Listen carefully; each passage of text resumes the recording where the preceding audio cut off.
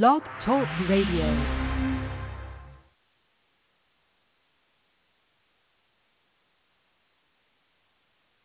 Three, two, one. Huh? No. All right. Well, praise God. We're in church this morning.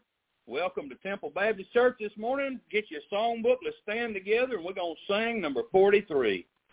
Number 43. What can wash away my sin? Nothing but the blood of Jesus.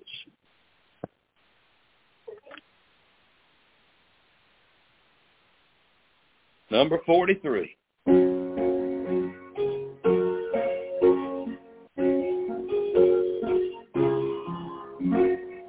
What can wash away my sin?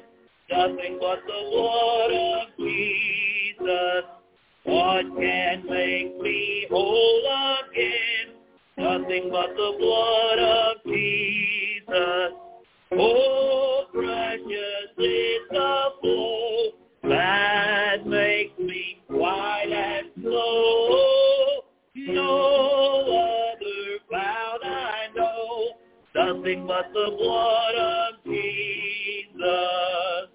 For my pardon this I plead, nothing but the blood of Jesus. For my cleansing this my plea, nothing but the blood of Jesus. Oh, precious is the flow that makes me white as snow. No other fount I know, nothing but the blood of Jesus. Nothing can for sin atone, nothing but the blood of Jesus. Not a good that I have done, nothing but the blood of Jesus. Oh, precious is the flow that makes me white as snow. No other fount I know, nothing but the blood of Jesus. This is all my hope and peace, nothing but the blood of Jesus. This is all my righteousness, nothing but the blood of Jesus. Oh, precious is the flow that makes me white as snow. No other fount I know, nothing but the blood of Jesus. Praise God. That's all I need, dude. Amen. That takes all the stain of sin away. Hallelujah. Every bit. Amen. You say, what about the sin that ain't even been committed yet? Oh, it's all been taken care of. You say, how's that possible? Well, I always tell people, I ask people, how old were you when Jesus died? Well, I wasn't born. I said, that's right. So all your sins were in the future then, right? Yeah. I said, well, then he died for all of them then. He died for any of them. Hallelujah. Thank God Jesus died for all our sins. Somebody said when he was on the cross, you were on his mind. That's the truth. He said, how could he know me? He knows everything. Amen. What a Savior we have. It's good to be in church with you this morning. Amen. I hope you've had a good week. If you've not, I hope it gets better. Amen. Hope this one's better for you. Amen. I know we got prayer requests. I was just talking to Maria. We need to be praying for Scott, urgently praying for Scott. Just pray that God intervenes and he starts turning around and doing better. We just really need to lift him up in prayer. And I know that it comforts him to know his church is praying for him. So if you're going to pray for Scott, he's watching this morning, and I know he is. So if you're going to pray for Scott and you mean it, would you let it be known by saying amen? Amen. Well, he heard you pray. He heard you amen. So praise God. Other prayer requests this morning. Yes, Mary. Yes, pray for Richard. He's going through some stuff. You hadn't been here when we talked about it. I'm not going to talk about it on camera this morning, but he's going through some things, and we just need to pray that God gives him grace through all he's got to go through. Yes, Brother Dan? I got to find out. What's wrong? Hopefully. You're going to the doctor? All his tests have been done. Yeah. He's had heart monitoring. Right. We're praying you get a good report, brother. Amen. Miss Charlotte? I go tomorrow at 14 for a long time. Okay. All right. We'll be praying for you. Others this morning? Yes, Brianna?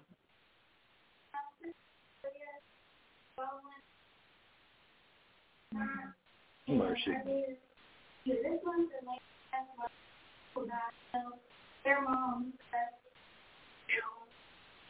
Yeah, we'll lift them in. God knows exactly who they are. We'll lift them up in prayer. Others, Miss?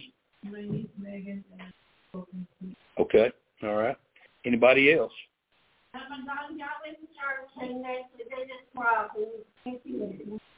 Okay. All right. Somebody else? Okay. How many other unspokens we got this morning? Lord have mercy. You know, God knows all about it. Amen. He knows all about the pain and the hurt and the grief, and He knows about all of it. And don't ever think for 1 second that He don't know what you're going through.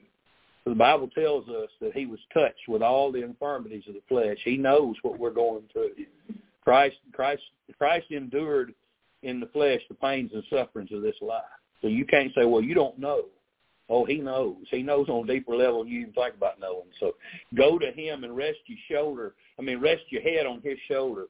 Go to Him and tell Him deeply what's going on in your heart, because He can comfort like no other. Amen. Anybody else before we go to the Lord in prayer? All right, let's go to the Lord. Robert, take us to the throne.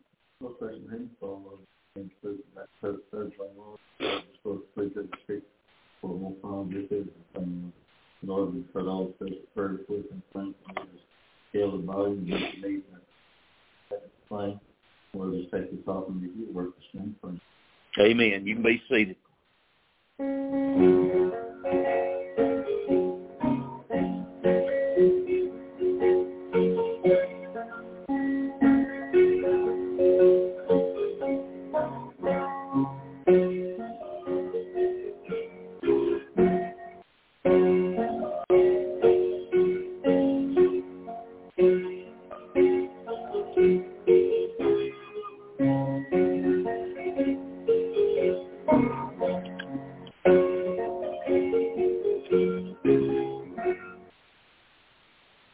All right, turn over to 241.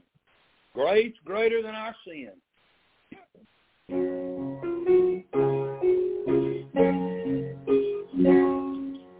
Marvelous grace of our loving Lord, grace that exceeds our sin and our guilt. Yonder on Calvary's mount outpoured, there where the blood of the Lamb was spilled. Grace, grace, God's grace, grace that will pardon and cleanse within. Grace, grace, God's grace, grace that is greater than all our sin. Sin and despair like the sea waves cold threatens the soul with infinite loss.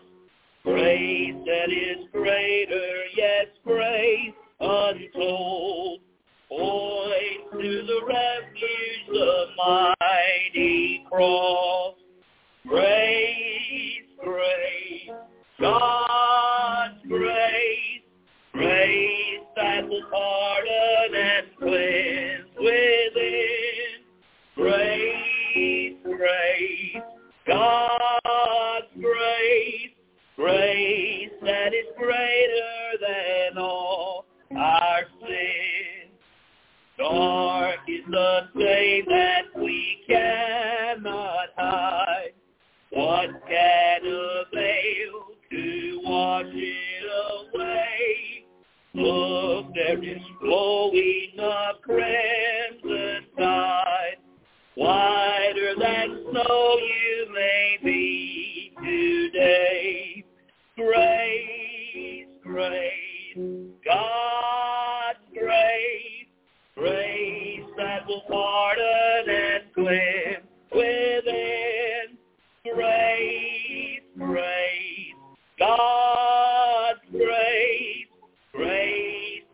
greater than all our sin.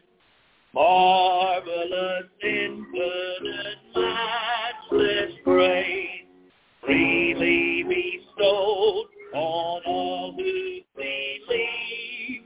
You that are looking to see His face, will you this moment His grace receive? Grace, grace, God's grace, grace that will pardon and cleanse within.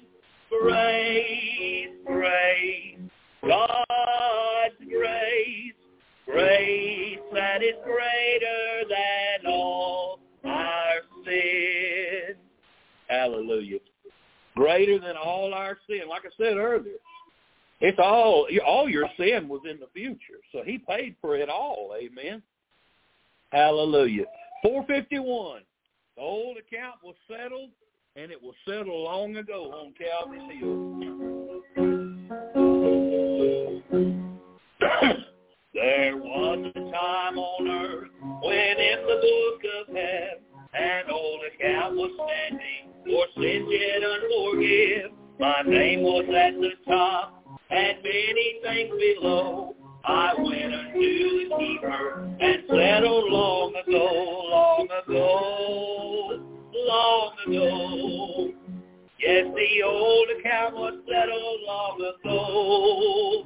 As the record's clear today, for He washed my sins away. When the old account was settled long ago. The old account was large and growing every day, for I was always sinning and never tried to pay.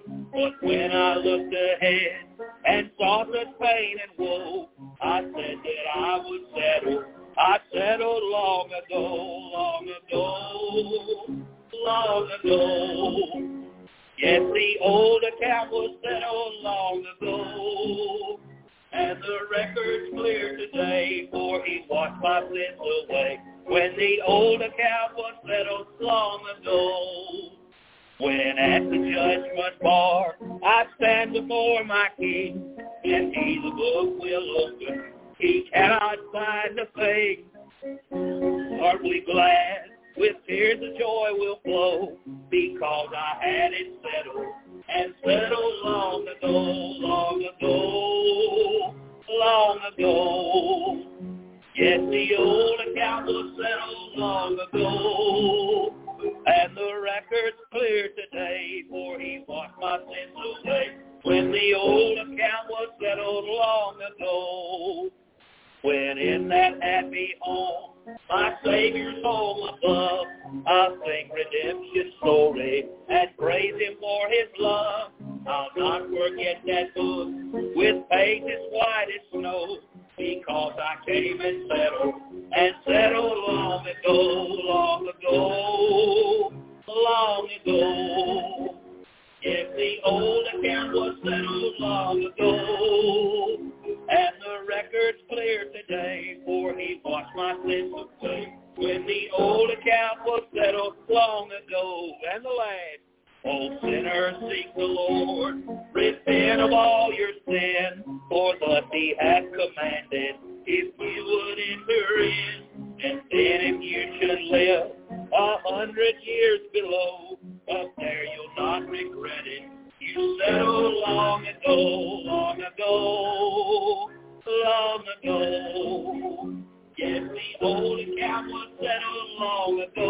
Hallelujah. And the record's clear today, for He washed my sins away. When the old account was settled long ago. I need to nominate a hallelujah person. Somebody just shout out, hallelujah, right that spot. Amen. All right, Dan, you going to do it? That'll work for me. All right. Hallelujah. Let's turn to number 3. Amazing grace, how sweet the sound.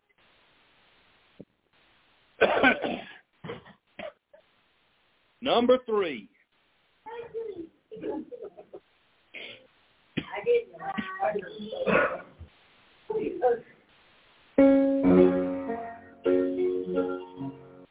Everybody knows how to sing this one. Let's sing it together. Amazing grace, how sweet the sound that saved a wretch like me. I once was lost, but now am found. Was blind, but now I see.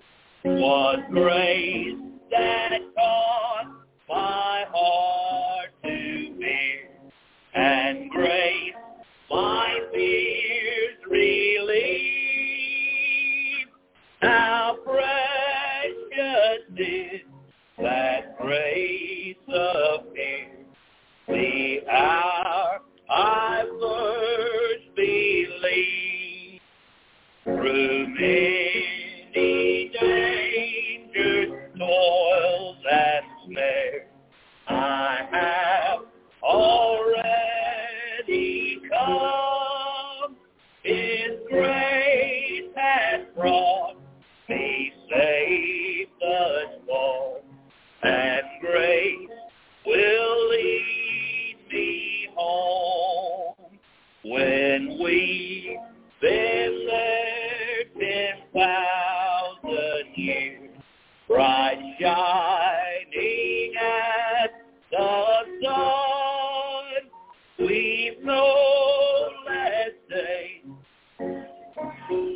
God's grace that when we first begun.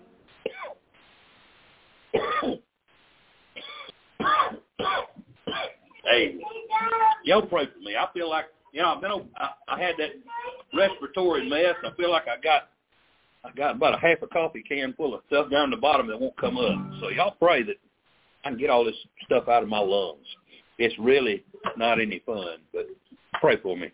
Good job. Amen. She did do a good job this morning. With both her eyes. Use both your eyes this morning. Amen.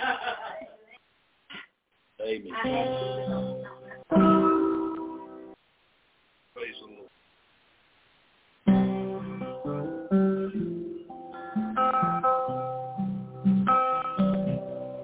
Well, y'all pray for me this morning. Text is just conducive to this song, so I know I hadn't been that long since I sang it before, but I won't sing it again.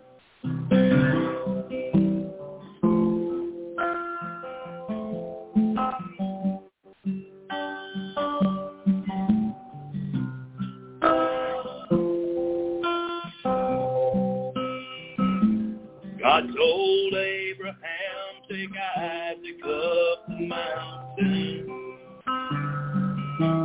There make him sacrifice to me.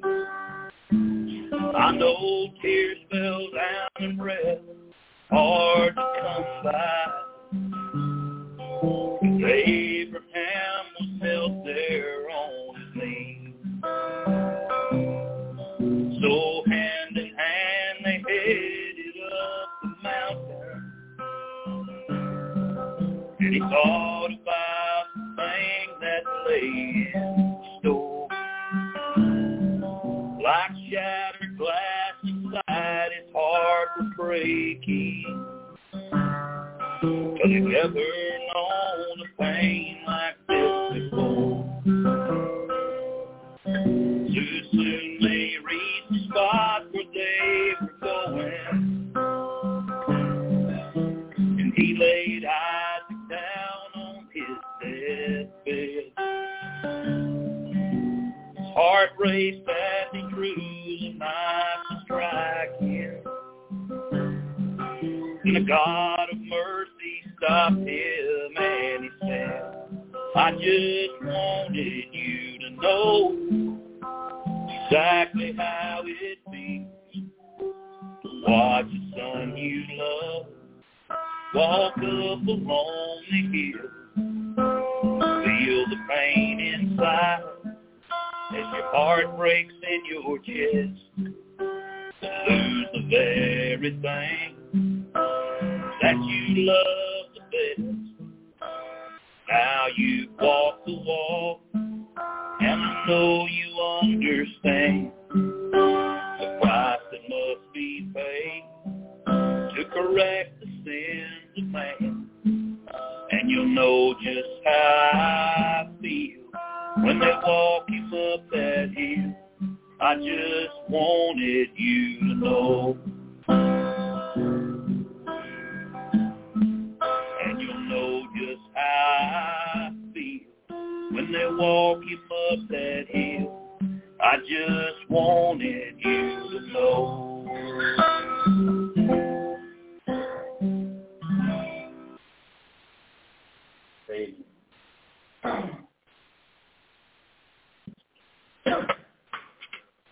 Praise God.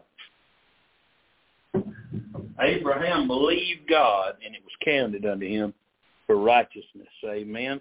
He believed in the coming sacrifice of the Messiah. Amen. God painted him a perfect picture of redemption.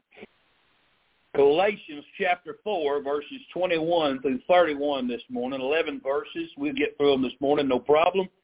And God is, again, referring to Abraham through the Apostle Paul this morning. And we're coming toward the end of this book, and you see it's all the same thing.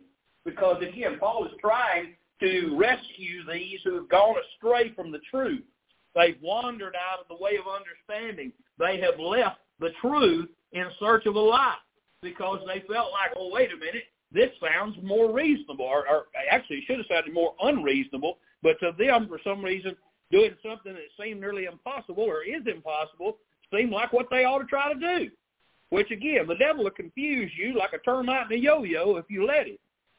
He will make you believe an absolute lie, and he'll confuse you, and he'll take just enough truth and make it look good. And that's what he did here. And, again, I'm not taking you through something you hadn't already looked at. We know what we're looking at this morning. It's the law versus grace. And, again, this is not a different argument. It's the continuation of Paul's protesting against where they were headed in their apostasy and leaving the faith and trying to chase after what had already been put away because Christ's sacrifice made it so that the law, following the law, trying to keep the law, was absolutely unnecessary because Christ kept the law for us and he became our perfect sacrifice. He did everything necessary, and he was the only one who ever could, and so God's wrath was satisfied, and the only way that we can come to God is through the door, which is Jesus Christ, because he's the only one who made it possible for us to come to God. He's the only one who bridged that impossible gap between us and God. Amen. Well, that right there's good. I mean, I don't know if you got the goodness out of that, but that was good. Amen. The truth in that. Amen. So, again, we're going to jump right back into this. So, hopefully your mind is somewhere near where we were last time. But we're going to use the Old Testament here. Paul's taking the Old Testament and going to show these Galatian folks that the systems of grace and law cannot exist together in our lives. Okay, so he's gonna first talk to those who claim the law. Okay, who want to be under the law. So verse 21, he says, "Tell me." Well, actually, let's go ahead and pray. Let's just pray right now before we start. I don't want to jump into it before we pray. Let's pray. Father, I love you. I thank you, Lord, for this morning. I thank you, Lord, for these folks that have come. Lord, a good number of people here this morning. Father, I do lift up to you in prayer, Brother Scott. I pray, Father, for him. Pray you touch him. Lord, I pray you send him healing. Father God, I pray for everybody else who couldn't make it this morning. Lord, you know where they're at in their situation. Lord, please be with them and help them this morning. Father God, I just pray, Father, that you'll speak through me and use me this morning for your honor and glory. Lord, may we magnify grace. Lord, may we magnify the blood of our Savior. Lord, may we show, Lord, the errors that are out there, Father, and may we be careful that our heart never begin to think that we can do anything in our flesh that's going to please you. Lord God, help us to remember it's all because of what Jesus did. That's why he deserves all the praise and all the glory. Please help us this morning, Holy Spirit of God. Guide me as I speak. Guide them as they listen. Help us now. In Christ's name we pray. Amen. So, he says, tell me ye that desire to be under the law. So he's talking to those who again, they were all fine and dandy when Jesus died for their sins. They said, oh, yeah, we believe that. We trust that. We believe in grace. What's grace stand for, remember? God's riches at Christ's expense. In other words, Christ paid for it, right? So he's saying to them, those of you who didn't think that was good enough for you, that you're now wanting to get under the law, he said, do you not hear it? Do you not hear the law? So he's writing directly both to those who are promoting the legalism and to those who have began to succumb to what they are promoting to them. He writes to those that desire to be under the law, living under law-keeping as the basis for their relationship for God. That's what they're wanting to do. They're wanting to get back under that system of law-keeping, like the Jews that used to go into the temple and do the sacrifices. These are Gentiles, again. These people hadn't grown up under that. They don't know nothing about that. This is all new to them, and they're now desiring to become like the Jews. Okay? And they think that that's going to give them a relationship with God by doing that. Now, let me just say this to you. If you want to be under the law as the basis of relating to God, there are some advantages. You want to hear them? Advantages to trying to be under the law to try to get closer to God. First of all, you will always have a certainty that there will be rules to keep. You will never be short of rules to keep. You'll always have a list of things that you'll have to do. So you will be busy all the time because there's so many things that you've got to observe and keep. So it'll keep you busy. That's one good thing about it. It'll keep you busy. You won't have time to go out and do nothing wrong because you're always going to be busy trying to make sure you do everything right. And second of all, you can go around complimenting yourself. You can brag on yourself. You can say, "Man, I'm good at keeping the law. I do so good." Because you know what, you'll keep the rules better than everybody else. So you'll feel good about yourself, and you'll want to brag on what a good person you are to everybody, because you're so busy all day long trying to keep all these rules. And finally, you can take the credit for your own salvation. You can boast and say, "Well, hey, I have earned this because I have kept these rules." So those are the advantages to keeping the law. Right? Y'all want to jump on board, don't you? Right? Under the law, it's what you do for God that makes you right before Him. What you do. Not what Christ has done, but under the law, it's what you do. It's what you do that makes you right before God. Under grace, now, however, which is totally different, it's what God has done for us in Jesus Christ that makes us right before Him. All right, so there's a vast difference there, okay? Under the law, the focus is on my performance, on how I do. So I need to be watching myself, make sure I'm doing just right before God all the time in order to make myself feel good about it, okay? But that's under the law. But under grace, look here, the focus is not on me at all. Under grace, the focus, again, is on Jesus and what He did for us. So that's what God looks at. God's not looking at me. If I'm under grace, God's not looking at me under the law and going, "Well, he ain't doing worth a flip. You know, he's messing up all right and left." No, under grace, always what Jesus did. It's not me. Amen? Thank God for that. I'm guilty. You're guilty. Everybody in here, raise your hand and say, "I'm guilty," because you're guilty. All of us. You can drive down to any church in town, pull up, open the door, and say, "Y'all guilty?" They all got to say, "I'm guilty," if they're telling the truth, because there ain't a one of us that's without sin. Every one of us need a Savior. Every one of us is a sinner. Everybody needs a Savior. You can go down every street in Clarksville. You can run down every country road in Red River County. You can go to every place in the state of Texas, the United States, the continent of North America, the entire world. You will not find one person who's not a sinner that needs to be saved or is already saved, because everybody needs Jesus. Under the law, we find nothing but fig leaves to cover our nakedness. But under the grace of God, we have the imputed righteousness of Jesus Christ. Hallelujah. A Christian ain't got no business trying to live under the law. Amen. The law is not a covering. Amen. The law simply shows us we fall short. Charles Spurgeon said, what is God's law now? It is obviously, it's not above a Christian. It's under a Christian. Some men hold God's law like a rod and intimidation over Christians and say, if you sin, you'll be punished with it. He said it's not so. The law is under a Christian. It's for him to walk on, to be his guide, to be his rule, his pattern. Law is the road which guides us, not the rod which drives us, which moves us. Amen? So we don't throw the Old Testament away. No, it's there for our learning, for understanding. But it's not there for us to live under and be like we're in prison to it. No. Paul said, do you not hear the law? Those of you that desire to be under, do you not hear it? Paul could tell they hadn't gotten his point yet. So now he came at him with another illustration from the Old Testament. Essentially, Paul said, hey, all right, you want to be on the law? Well, let's have a Bible study.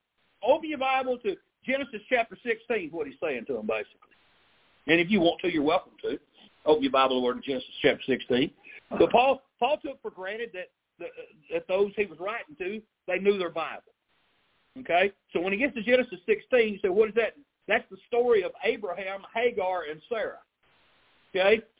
And so he explains his point from this story, and he does so without really telling a whole lot of detail. He assumes that they knew the backstory. And so I'll kind of give you the backstory. Abraham's old. Sarah's old. They had no kids. God promised Abraham he's going to make a nation out of him like the stars of the sky. Abraham looking at the clock and the calendar going, God, you're a little bit tardy here. And so Sarah's like, I'm beyond childbearing years. There's no way this is going to happen. Look, we got this girl who works for us, Hagar. Why don't you and her get married, and you marry her too, and then y'all have a child together, and at least you'll have an heir. And that's what happens. So he got her pregnant, who was basically the housekeeper. Got her pregnant. She had a son, and they named him Ishmael. In case y'all don't know, he's the father of all the Muslims. He's the reason why the Jews and the Muslims are battling today, because Abraham's stupid mistake of not trusting God cost all the deaths that have occurred. I guarantee you, Abraham's sitting up in heaven, and I guarantee you, I can't guarantee you that, because Abraham's in heaven, amen? But if Abraham wasn't in heaven, he'd be shaking his head every day. He'd be grieving every day that his stupid error brought all the death and destruction into the world that it did. But it did. All the head cutting off and all the burning people and throwing people off buildings, all the horrible, atrocious things that they've done through the Crusades. Well, of course, they were murdered during the Crusades, but you got all the invasions that they did and killing believers. And I can go into that all day long. I can tell you why they wear the fez hats and everything. It's supposed to be dipped in Christians' blood and all this stuff. Them guys ride little funny cars in the parades with the red hats on. That's what the red hat represents. It represents the blood of Christians that were slaughtered. But that's neither here nor there. But he tells them the story of how Abraham and Sarah didn't trust God. They tried to handle it themselves in their own way. And again, what are these Galatians Christians doing? They're not letting God handle it. They're trying to handle it themselves in their own way. So Paul's referring them back to the Scriptures. The legalists amongst these Christians, they presented themselves as let's get back to the Bible bunch. So he's going to take them back to the Bible. Paul's going to show them they ain't handling the Old Testament Scriptures right, and he's going to show them a true understanding of the law of Moses will support the true gospel that he preaches, not what they're trying to do. So, verse 22 and 23, the Old Testament shows us the contrast between these two sons of Abraham, Isaac and Ishmael. For it is written that Abraham had two sons, the one by a bondmaid, that's the slave woman, and the other by the free woman. That's one. The bondwoman, that is Hagar. The free woman is Sarah. But he who was of the bondwoman was born after the flesh, but he of the free woman was by promise. The legalist here, who was causing all these problems with the Galatians, they were saying, now wait a minute, we're the children of Abraham. We're the children of Abraham, and that's why we're blessed. So Paul's like, okay, y'all are the children of Abraham, but you don't need to forget he had 2 sons. And he said one of them's by the bondmaid, the other's by a free woman. The first son, like I said, was named Ishmael. Born to the bondwoman. Again, she is a possession of Abraham. The bondwoman, Hagar, she is his bought, paid for, hired help. And she, well, again, she's a slave, basically. And Ishmael, again, he's born to the bondwoman from a misguided surrogate mother scheme to help God. That's what it was. You can't get pregnant, so we need to find a surrogate. We're going to have to help God because he promised us this. How many people do that? God made all kinds of promises in Christ. How many people try to help God anyway? How many people, they say, well, I know you said the blood's good enough, Jesus, but I got to get out here to Florida and run around and crazy and do all this stupid stuff and boo, talking everybody. I got to get in the baptistry and get wet in order, because I got to help you, God. I got to help you somehow. I got to help you. Or I got to keep the 10 Commandments too, along with being saved, because I got to help you. I can't, look here, my salvation ain't based on the 10 Commandments, whether I keep them or not. My salvation ain't based on my baptism. My salvation ain't based on some heebie-jeebie experience at the altar. My experience is based on when I realized my guilt and what I owed to God, my debt over my sin. And when I came to Jesus and realized he was the only thing that stood between me and eternity in hell, and I said, Jesus, save my soul. And he said, I'll save. And he washed me clean. I couldn't help him. You couldn't help him. If you find yourself trying to help him, get your hands off of it. You can't help you. Look here. If you are trying to live the Christian life by you doing it, get your hands off of it. You can't even do that. God has got to lead. You can't lead God. God don't want you to march arm in arm down the road with him like it. God wants you to let him lead. I know he says, get in the yoke with me, but he's driving. He's the one leading. All right, let's keep going. So he's using this comparison of the bondwoman and the free woman, the 2 sons. Okay? So he's drawing some contrasts here. We're going to look at these contrasts that he's using. The first contrast that Paul draws between real, sure enough Christianity and legalism, which is trying to keep the law, is the contrast between freedom and slavery. So you got one son of Abraham that's born to the free woman and one born by a bondwoman. And if Christianity is marked by anything, it's freedom. Amen. I'm free from sin. I'm free from death. Hallelujah. I'm free in Jesus. And listen, Christ made me free. Amen. He's made you free.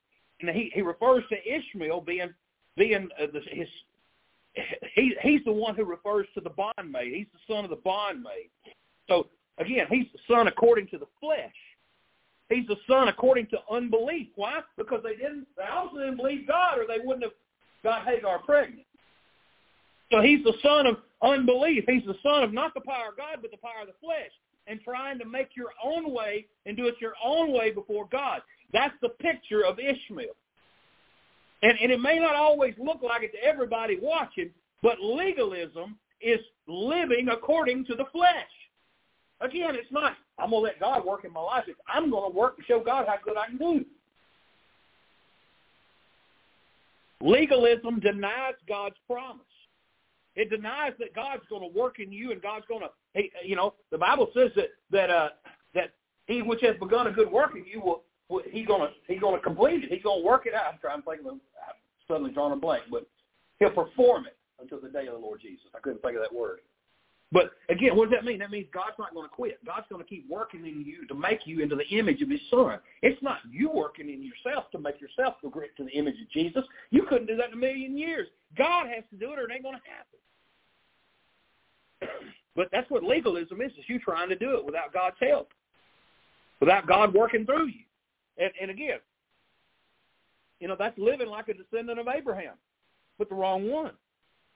It's living like Ishmael, not Isaac. Warren Wiersbe, I don't know if y'all know that name or not, but he was a great professor over in Dallas Seminary. He said legalism does not mean the setting of spiritual standards. It means worshiping these standards and thinking that we are spiritual because we obey them. It also means judging others' beliefs on the basis of these standards. Again, it's not God, it's a set of rules. That's what legalism is. That's what the Old Testament was a set of rules. God has given us grace, and He's the one that provided it. All right. So then we had the bondwoman, the one that refers to the flesh, and then we got the free woman. Well, that's the second son. His name was Isaac. He was born miraculously through Abraham's wife Sarah, and she was 90 years old or so. I mean, Miss Nell, if you came up pregnant, I think everybody here would be shocked.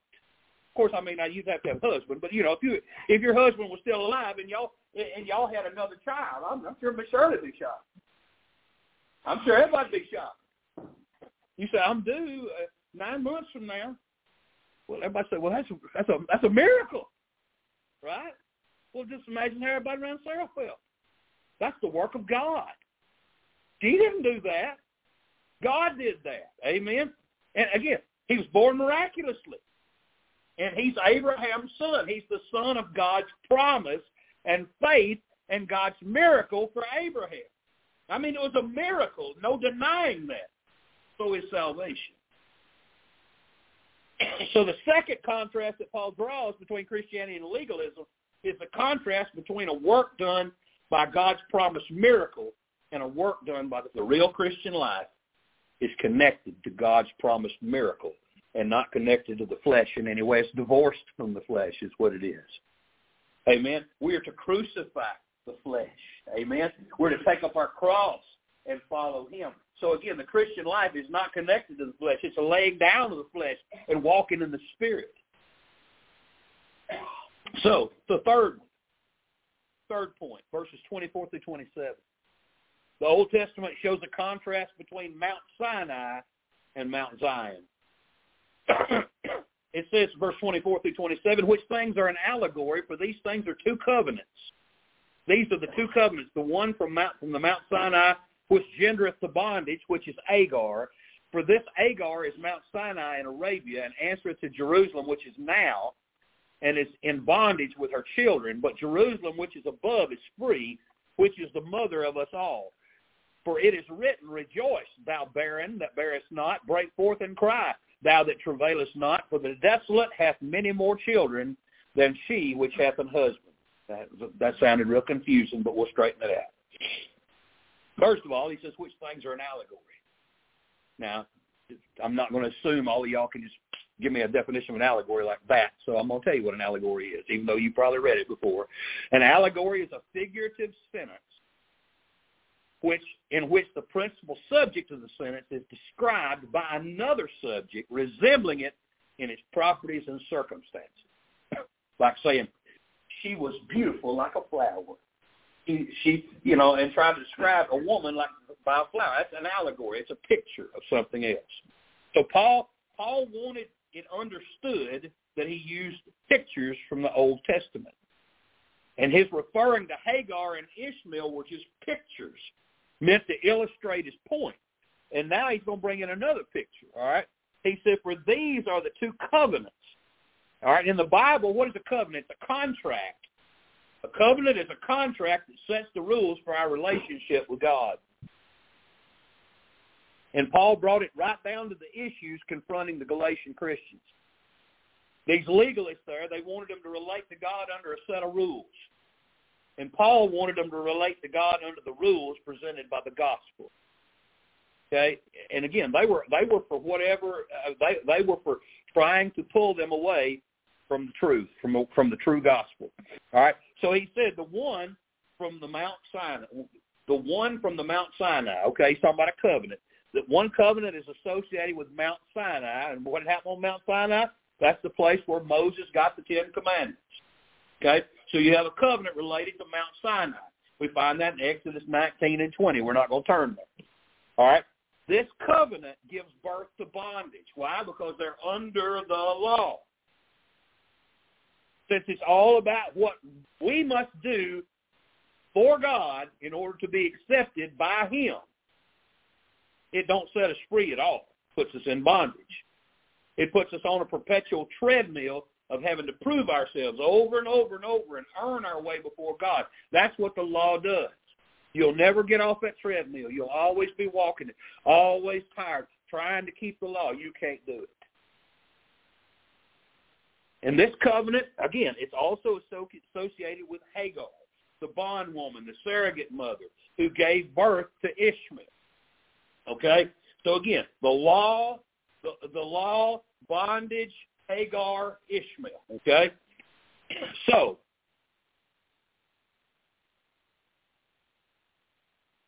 it's the covenant that's according to the flesh. Okay? Galatians 4:23 says that. All right, this covenant corresponds to Jerusalem, which now is what the Bible tells us. That's earthly Jerusalem. That's the capital of religious Judaism, okay? So it's saying that covenant relates to earthly, physical Jerusalem. And that's the way that most Jewish people in Paul's day tried to be right with God, was by trusting in their ability to please God by keeping the law. That's why they went to the temple. That's why they did the sacrifices. That's why they tried to live by the law. But he goes on, he talks about Jerusalem, which is from above. The other covenant, which is associated with Jerusalem, with Mount Zion, the Mount Zion of this earth. That's the thing. This is not talking about something earthly. It's associated with heavenly Jerusalem, which is going to come down out of heaven, God's new Jerusalem. Okay?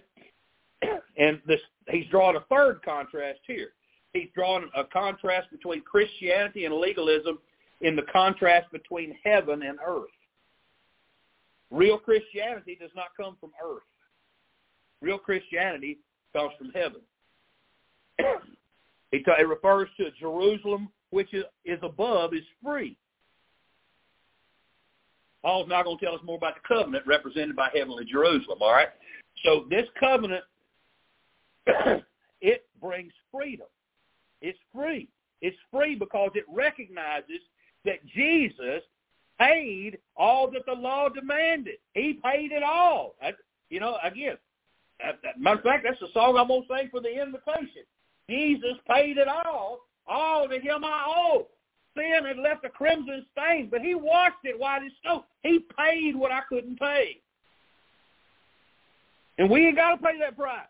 We can't pay that price. He paid it for us. The Bible says Jerusalem, which is above, is free. Let me get over and look at that verse. All right, verse 26, which is the mother of us all. That's a little odd language, but again, it's referring to where this comes from, where the grace comes from. Just as Sarah was the mother she's the free woman, and Hagar is the bondwoman. Hagar gives birth to a son under the law, under bondage, and Sarah gives birth to a free son under grace. Okay? So, again, we're referring to two different things here. The mother of us all. So this second covenant has many children. What does it say? The mother of us all. Every Christian who ever got saved from all down through the centuries, who all got saved by the grace of the Lord Jesus Christ, they are in this covenant. They are under this covenant of the new heavenly Jerusalem.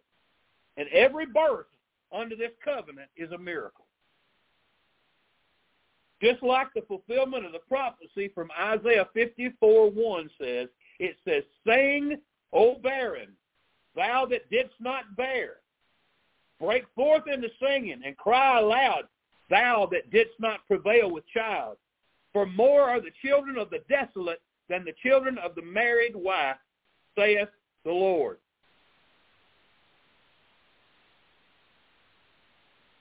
What's that mean? The married wife and the desolate. Sarah, Hagar. There's a whole lot more Gentiles saved there than there are Jews. That's what it's referring to. The desolate hath many more children. This is suggesting that it's saying back then, soon there's going to be more Christians than there are Jews. And that has been fulfilled. There are way more Christians than there are Jews in this world.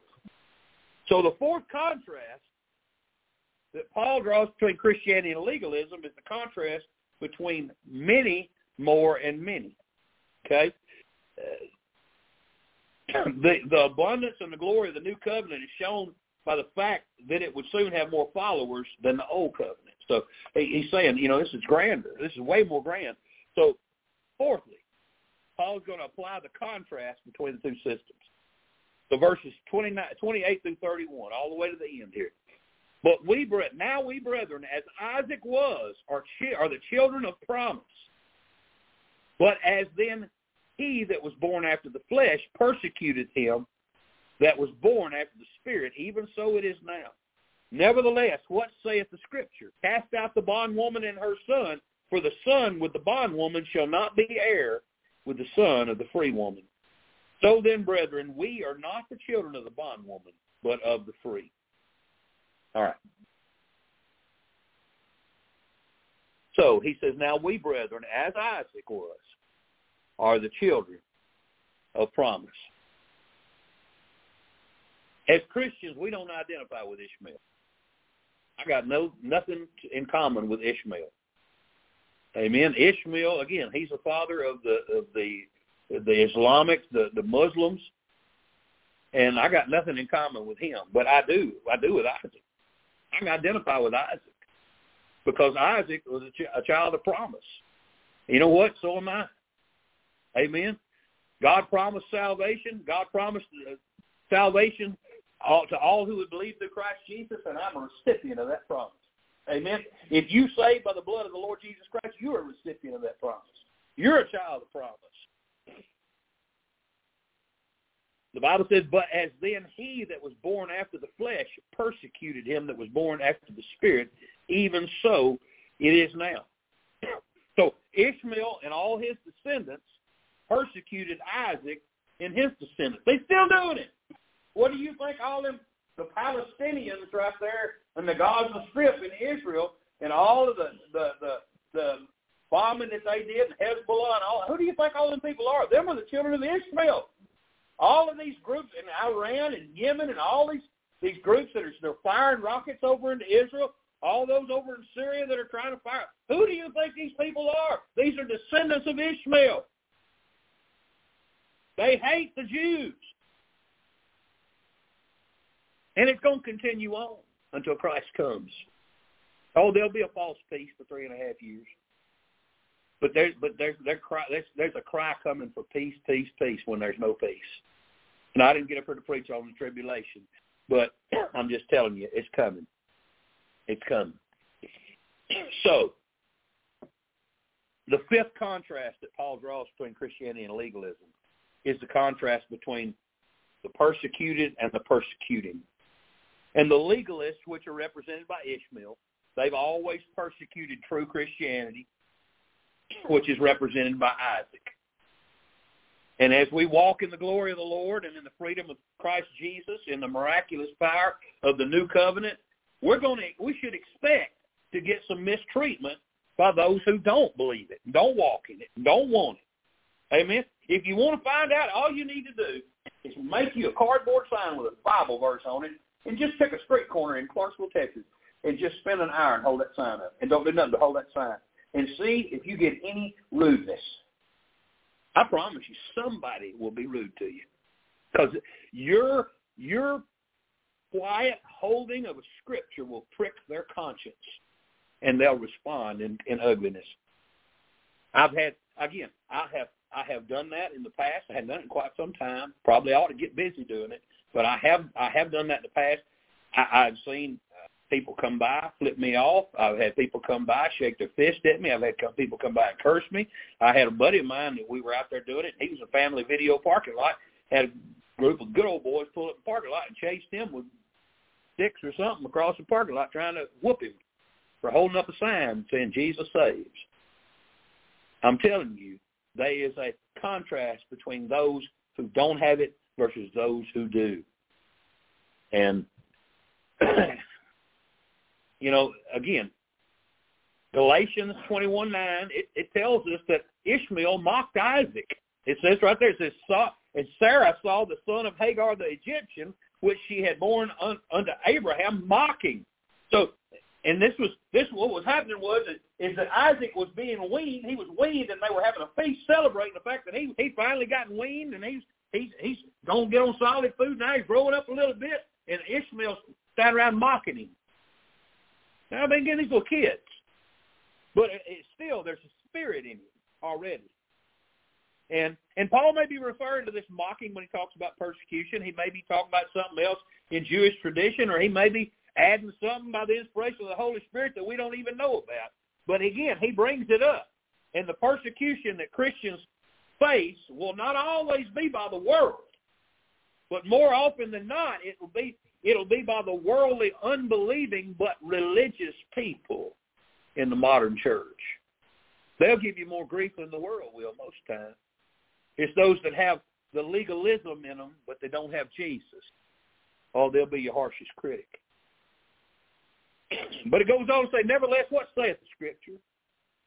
Cast out the bondwoman and her son. The answer to the problem is clear, but it ain't easy. We must cast out the bondwoman and her son. Law and grace cannot exist together as principles for Christian living. Can't. You got to get rid of the legalism. Hagar and Sarah, they couldn't live together in the same house. In Genesis 21:8-14 describes that. After that mocking, no, there wasn't no more of that. And God told Abraham to send Hagar away. He said, send her off, get her out of here. It's awful hard of God to do that. No, God did not want any more problems in that situation. So God separated them. So every Christian needs to send away the idea relating to God on the principle of law, the principle of what we do for him instead of what he's done for us in Jesus. We got to get rid of any thinking that we can do anything for God outside of what he's done for us. But now we made that clear that there's nothing to do but cast out the bondwoman and her son. It says, for the son of the bondwoman shall not be an heir with the son of the free woman. Now, it wasn't that Ishmael himself was such a horrible, bad man, or he was cursed or anything like Cain. He didn't have that on him. But he wasn't blessed either. He didn't have the promise of inheriting a covenant from God. He didn't have the same thing that Isaac had. He didn't have that blessing on him. That was only one person's inheritance, and that was Isaac, because he was the son of the free woman. The sixth contrast that we draw here, that Paul draws between Christianity and legalism, is the contrast between inheriting everything and inheriting nothing. Now, while the Isaacs of the world, Christians, may be persecuted, we also got a wonderful inheritance waiting on us. Yeah, it may not be a picnic your whole life. Somebody may criticize you for being a believer. Somebody may say, you Christians, you just think you're perfect. Y'all think y'all are better than everybody else. Well, they get mad when you know why? It's because they're convicted over their sin. They don't know what to do about it. They can't do nothing about it. They don't know that if they'll put their faith in Jesus and they'll truly believe on him, they can have what we have. But rather than humble themselves because they're full of pride, they say, you're wrong. You shouldn't talk to me that way. You hurt my feelings. You hurt the way I feel inside when you offend me with your Christianity. I don't know how anybody can be offended by something that sets you free. But they are. They are.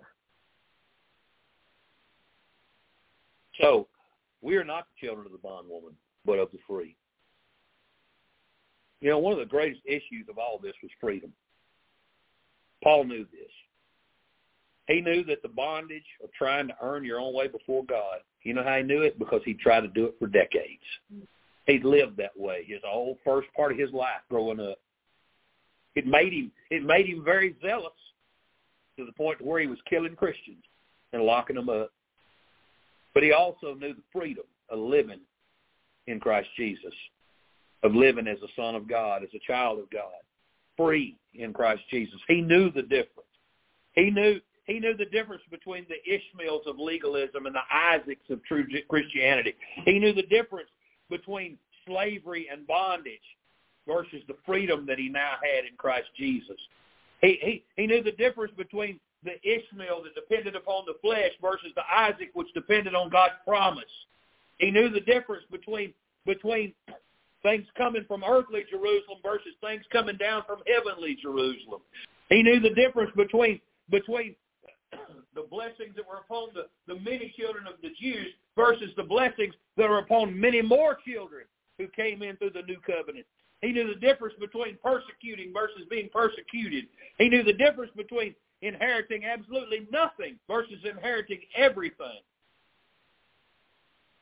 He knew the difference between a relationship based on law-keeping and a relationship based on trusting God in what he said in his word. Now let's bring us all down to us today. Are you letting Christ live in you, or are you trying to live for Christ without him?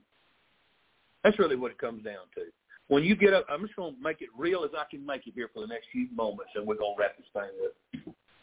When you get up in the morning and start your day, do you try to do all your things in your day and then suddenly remember, I forgot to pray. I hadn't talked to God at all. I've been wasting all my whole day trying to do that. Nothing's going right for me today. I wonder why. I haven't prayed yet.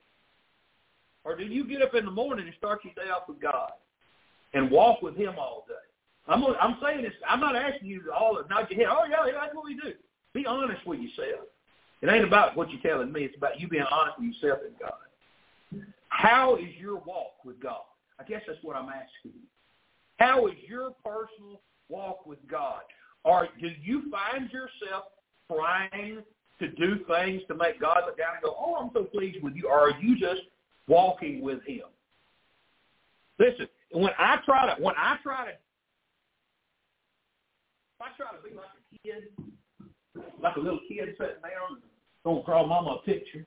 Look what I did. You know, God's not impressed with our efforts like that. God's impressed when God's not impressed, but God's pleased when we're simply obedient. God's not looking for you to show out. God's looking for you to just do what he says. Just love him and love others for his sake. That's what Christ wants. He wants us to follow those two great commandments. Love the Lord thy God with all thy heart, with all thy mind, with all thy soul, all thy strength. And the second is like unto it, thou shalt love thy neighbor as thyself. That's what God wants. God wants us to get close to him and get as near him as we can. Pray for the power of God in our life. Be filled with the Spirit of God. And get out and just live and let God guide us as he does. Trusting in him, believing in him, leaning on him, talking to him, telling him about all of it, all the way. And I promise you, you do that for a while, and you'll come back to me and you'll say, preacher, I never knew my Christian life could be so good. Just try to let God drive. Get out of the driver's seat. Seen that bumper sticker, God is my co-pilot? That's the stupidest thing anybody ever wrote. God ought not be your co-pilot. God ought to be driving. You ought not even be in the automobile. You ought to be locked up in the trunk. Just take me where you want me to go, God. I'll be glad. Let me out when I get there. That's where I want to be. I just will soon be in the turtle hull, as my papa called it. Amen? Amen. Let's stand together.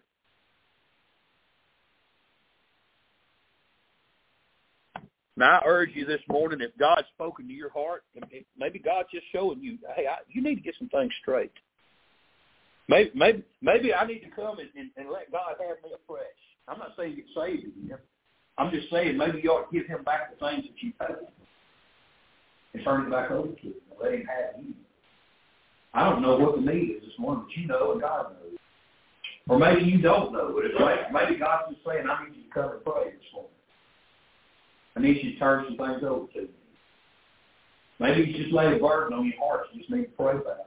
Maybe you need somebody to pray with you. I'll be glad to pray with you. Whatever you need this morning, God's ready for you. Are you ready to meet with him? Let's pray. Heavenly Father, Lord, I love you. I thank you so much, Lord, for the message. I thank you for each one that's come and heard the message. And Father, this morning, the best that I know how, I put this in your hands, and I ask you, Lord, please take me this invitation.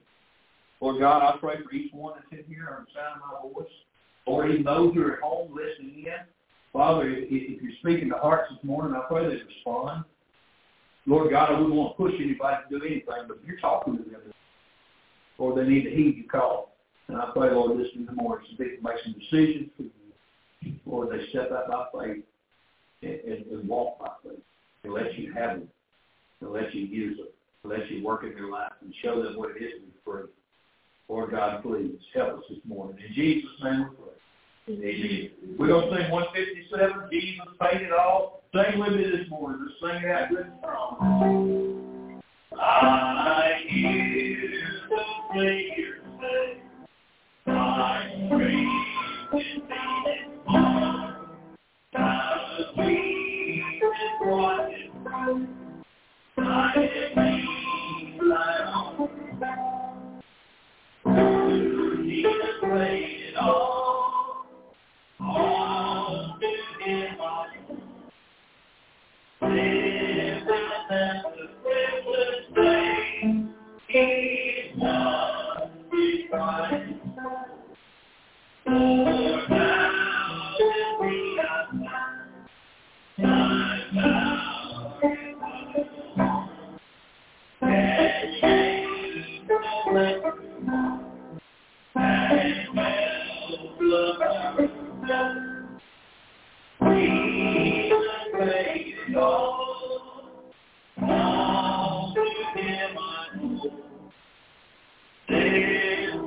Left the crimson stain, he washed it white as snow. Amen. And praise God, he did. Amen. Or that stain will still be damning souls to hell. Praise God. I'm washed white as snow in the blood. Didn't do a thing but believe and trust. Amen. All right. Well, praise the Lord. I'm gonna try to encourage you to come back tonight. I know some of you got plans already, so I got to do this, I got to do this.